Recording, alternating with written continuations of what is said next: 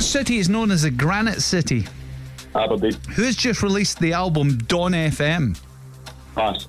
Which children's TV show was filmed in Tobermory on the Isle of Mull? Balamori. According to the nursery rhyme, how many magpies is it for a girl? 3 for a girl, 3. Feta cheese comes from which country? Pass. Who played Sick Boy in the Trainspotting films? Pass. Which team won last year's Super Bowl?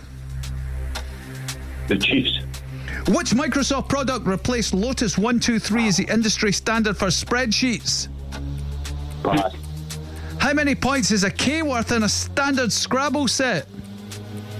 5. Titan is the largest moon of which planet? Mars. Who's just released the album Dawn FM?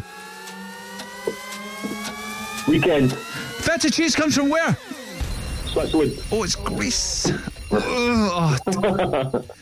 What happened to the fast fingers? You get one. What happened to the fast fingers? You got one.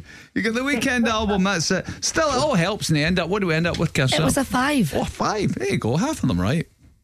Standard, didn't it?